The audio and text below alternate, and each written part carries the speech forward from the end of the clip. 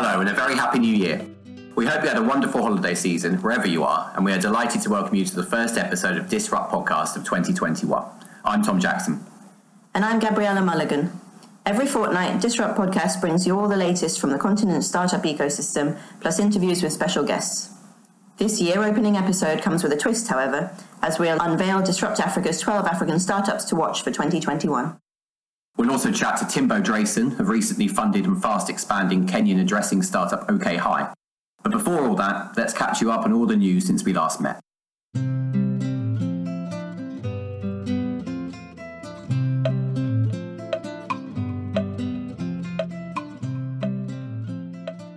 December is a notoriously quiet month across African startup land, as most of the ecosystem winds down in preparation for the holidays.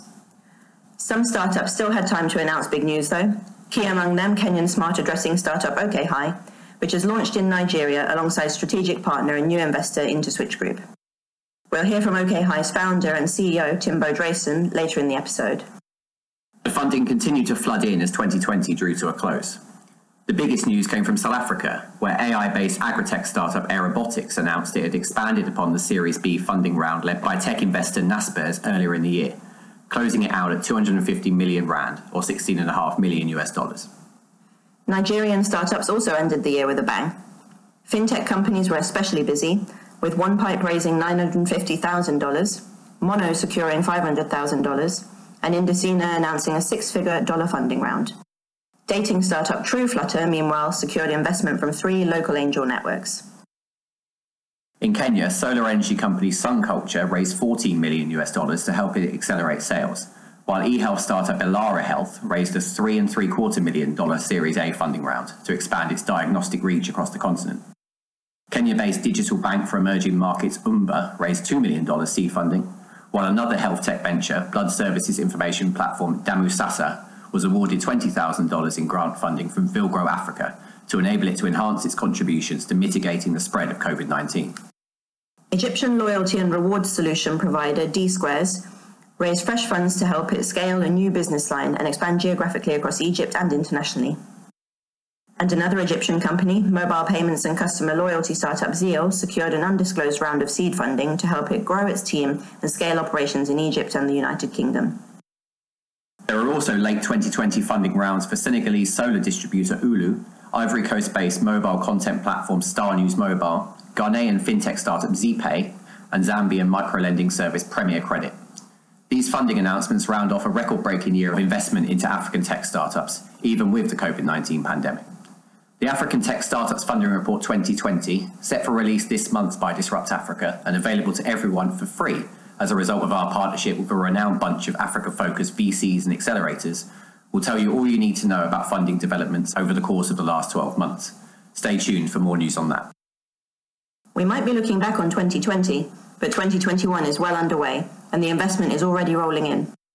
3 Egyptian startups have already secured investment this year: health tech startup Noah Scientific, book summary mobile app Actar, and fintech platform Casbana. But who else do we think is set for big news and major growth in 2021? Each January, we tell you about 12 tech startups on the continent we think have a big 12 months ahead of them, 4 from each region. In the name of transparency, we end each year by looking back at how our picks got on, and so far we've done pretty well. You can find all of our previous selections and recaps of their achievements on our website. But without any further ado, here are Disrupt Africa's 12 African startups to watch in 2021.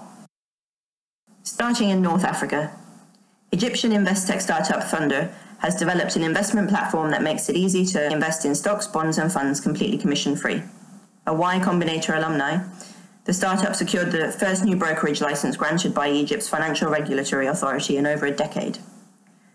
Food delivery startup Wardera raised a 6-figure funding round in the middle of last year and has witnessed an uptick in business since the onset of the COVID pandemic. And Tunisian venture On Board, which offers a SaaS platform transforming customer experience management for hardware providers with 3D smart manuals, saw strong growth in 2020 and received a funding boost.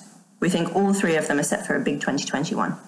Over to East Africa, where Kenyan retail startup Market Force had a huge year in 2020, raising $350,000 in seed funding and becoming the only sub-Saharan African company selected for the Y Combinator Summer Batch.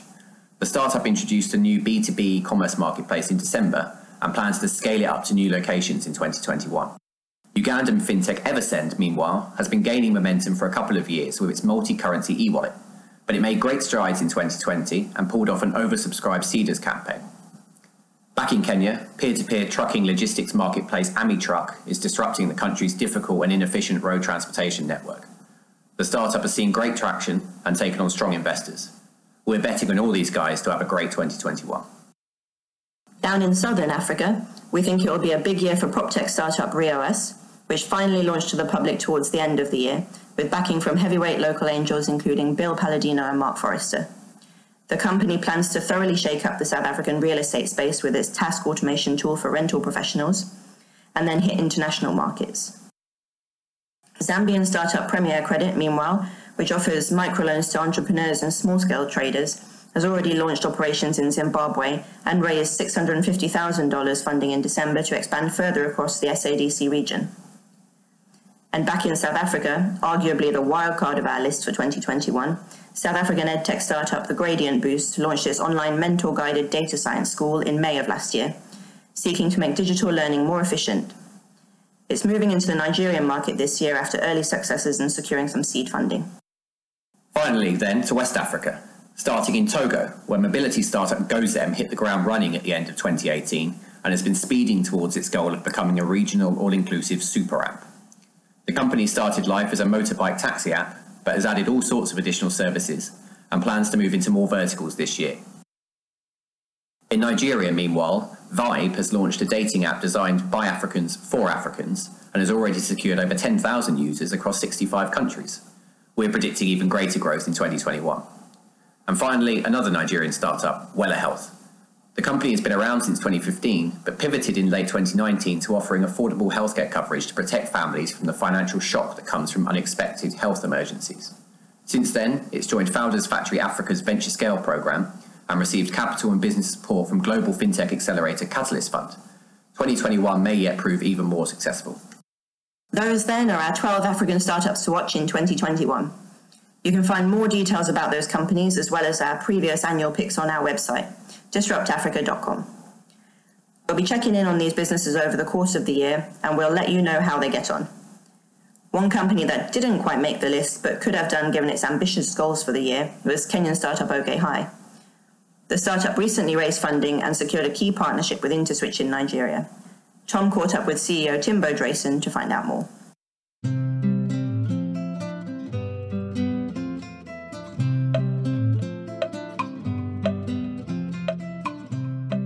Timbo, welcome to the podcast. Thanks, Tom. Good to be here. Just talk us through the funding round, why you went out to market for funding, who you raised from, what the investment is to be used for. Yeah, so we just raised 1.5 million from some brilliant investors in different parts of the world. Ultimately, it's to basically drive our expansion into Nigeria. Talk us through the process of that launch and how the mechanics of that are going to work. Yeah, so we've been operating in Kenya for a number of years now and proven some initial impact. But we're really excited about the Nigerian market. While obviously the size is there for us, there's also some really interesting characteristics. There's a really big regulation around proof of address. And there's also just a really thriving sort of tech startup scene, especially in the fintech space, which is actually even bigger than in Kenya. And ultimately, the way we're doing it is through our partner and also investor in the round, Interswitch, I think the largest financial service platform in Africa. And they service about 50 million Nigerians through their different financial service products. And so we're really excited to be partnering with them and taking our sort of address verification technology to the market. How does that partnership work in practice on the ground? Yeah, so I mean, there's two aspects. One is Interswitch as a customer, so they are integrating our technology into their products. And so OK High will go live with QuickTeller, their consumer-facing sort of one-stop financial service app very soon. And then it's also as a partner. And so Interswitch have a great base of B2B customers in both the banking, financial service and the mobility sector. And so they're going to help us sell to their existing customers. How big a deal is it for a relatively early stage company like OK High to work with someone like Interswitch, which is, as an African unicorn with the reputation that it's got and the expertise that it has? I mean, what kind of landmark is it for you as a business? I mean, I think it's a complete game changer. I'm not sure that we would be entering Nigeria as fast and as aggressively as we are without them. It's a market which we don't have a huge amount of expertise in. We don't have a network. There's always market nuances that we know we don't know. And, it would take a considerable amount of time. And as a startup, when, your next milestone is just around the corner and you're trying to build as much traction as possible, it's a massive investment to enter into a new market. So for us, it's a game changer. And obviously having them invest in the round and therefore us both being very aligned in terms of the long-term incentive is really important. A theme that we've been hearing a lot about, but not seeing too much of within the African startup space, I think, this sort of corporate startup collaboration, where a startup almost rides on the coattails of the corporate in terms of accessing the corporate market while also offering an incredibly innovative value add to that company and to the company's customers. Do you think this is the way more corporates and startups should be working together, and sort of what are the pain points when it comes to putting together those partnerships? Yeah, I mean, I think it's obviously a great model where you have a large corporate that is in a specific market and is thinking in a certain way. And because they're larger, they are just generally less flexible and agile. And finding and partnering with startups early on who you can sort of partner with rather than compete with later on, I think is a really important strategy. There are, of course, challenges. You're dealing with a big company where, OK High is only a certain part of their priority. And for us as a startup, Interswitch is a massive priority. And so there are these, important dynamics that you've got to figure out. And I think that becomes even more challenging when, right now, as we're building the relationships and continuing to make this partnership work, we have to do that remotely because of the travel restrictions, etc. So, there are definitely more challenges, I think, now than would be otherwise. But overall, we're really excited about the progress that we've made already. And it all looks really positive for what will be a very exciting year next year. No, for sure. You say excited about the progress you've made already. Just give us some numbers on what kind of success you've seen in Kenya so far. In Kenya, we have essentially a B2B2C model. So we acquire all our end users and their addresses through our business customers.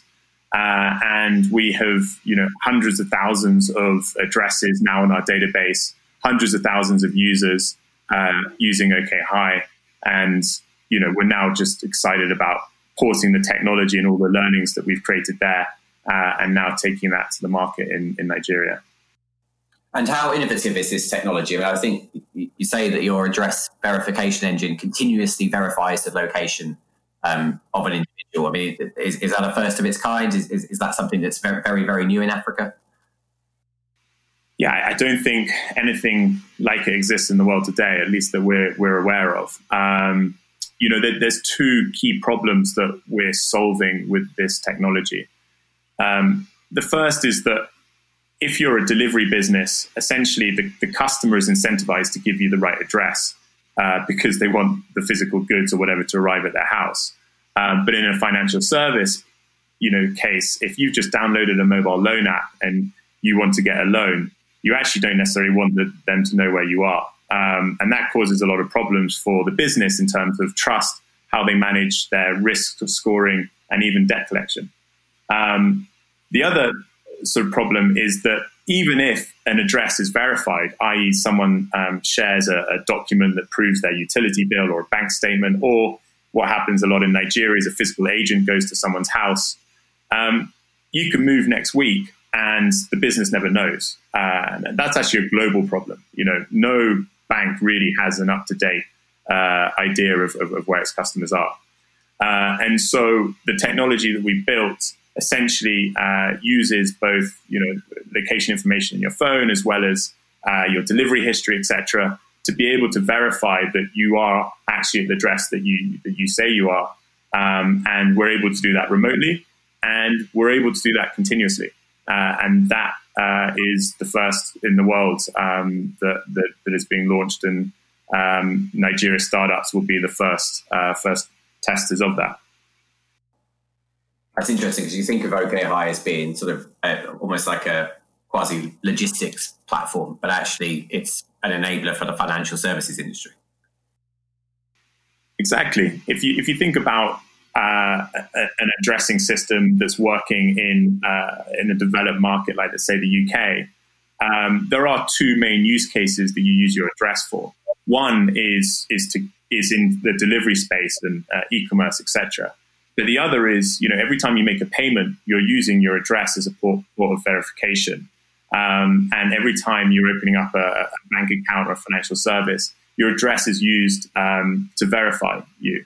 And so we believe that actually to be a successful addressing system, you need to solve both sides of that problem, because they also sort of interlink with each other. And if you have both sides of that platform, you have very powerful network effects that exist there. You mentioned you've got certain targets for next year. I mean, what goals are you setting for your Nigerian activity? And I think your early customers are fairly substantial startups like Kuda Bank and Okra. What do you hope to achieve in 2021? Yeah, so we're really excited about not just InterSwitch, but also some of the other early customers that we've signed contracts with and going live imminently. Ultimately, what we're trying to prove is exactly what I just talked about, that we can build an addressing system that can drive not just verification for financial services, but also, better accuracy and efficiency for delivery companies. And so our target next year is to acquire millions of, Nigerian consumers, get them onboarded to OKHi, and enable them to be able to use their address with, hundreds and thousands of businesses in Nigeria, and ultimately give them better access to services that they didn't otherwise have. Are there any further expansion plans on the horizon, or is it very much laser focused on Kenya and Nigeria for now? Yeah, the focus is really predominantly Nigeria, and obviously building off our success in Kenya. It's a constant struggle, honestly. When you have businesses, today we had a financial loan business in India contact us who are really interested in using our verification technology to support their mobile loan business. We have a business, Expandcart, in the MENA region that want to use us. They're an e-commerce platform like Shopify. And so, one of the challenges, I think, as a business is how do you balance focusing on a market versus sort of incoming opportunity. But, we're really going to stick to our guns and focus on Nigeria. And, we are now building a self-serve platform. And so if any business wants to come on board and sign up to OKHi and get an API key and use our developer documentation that's online to use our products, then we're going to be enabling that early next year, and that will enable us to, in a sort of reactive way, test and scale into multiple markets, while all our proactive sales and efforts will be focused on Nigeria. Okay, it's an interesting approach. Your personal background prior to OKHi is obviously at Google, with an integral role at Google Maps in emerging markets. I mean, what learnings did you take from that experience into launching an innovative tech startup in Nairobi? Yeah, I mean, obviously working with Google Maps and seeing how different it was launching that in new markets where there weren't, building names and there weren't roads that were, properly addressed. was where I first came across the problem. But honestly, sitting in the Googleplex in London or San Francisco, as much as I saw it from afar, I really didn't understand or experience the problem. And it was only when I took a sabbatical and traveled around East and West Africa that I saw firsthand how difficult it was for e-commerce businesses to do deliveries, or financial services to open up a bank account, or even ambulance services getting to someone's house. And I still remember very clearly, it was a key reason why I actually decided to do what I'm doing, talking to the Red Cross ambulance service, and one of the drivers telling me that she got so lost 2 days before that essentially she arrived too late and the person was dead. So it's not just a massive economic problem that costs the world $200 billion a year. It's also a big social problem. And so I think that obviously there was initial interest there. I think beyond that, what else I learned at Google was a lot around the product side. I worked or led Chromecast from idea to launch, working with designers, engineers, and not just building the product, but also partnerships with some key companies like Netflix. And so I think all those skills have been invaluable, really, to enabling me to not only sort of help build the business, but also hire the right people around me in the areas that I'm sort of really need support around and can partner with.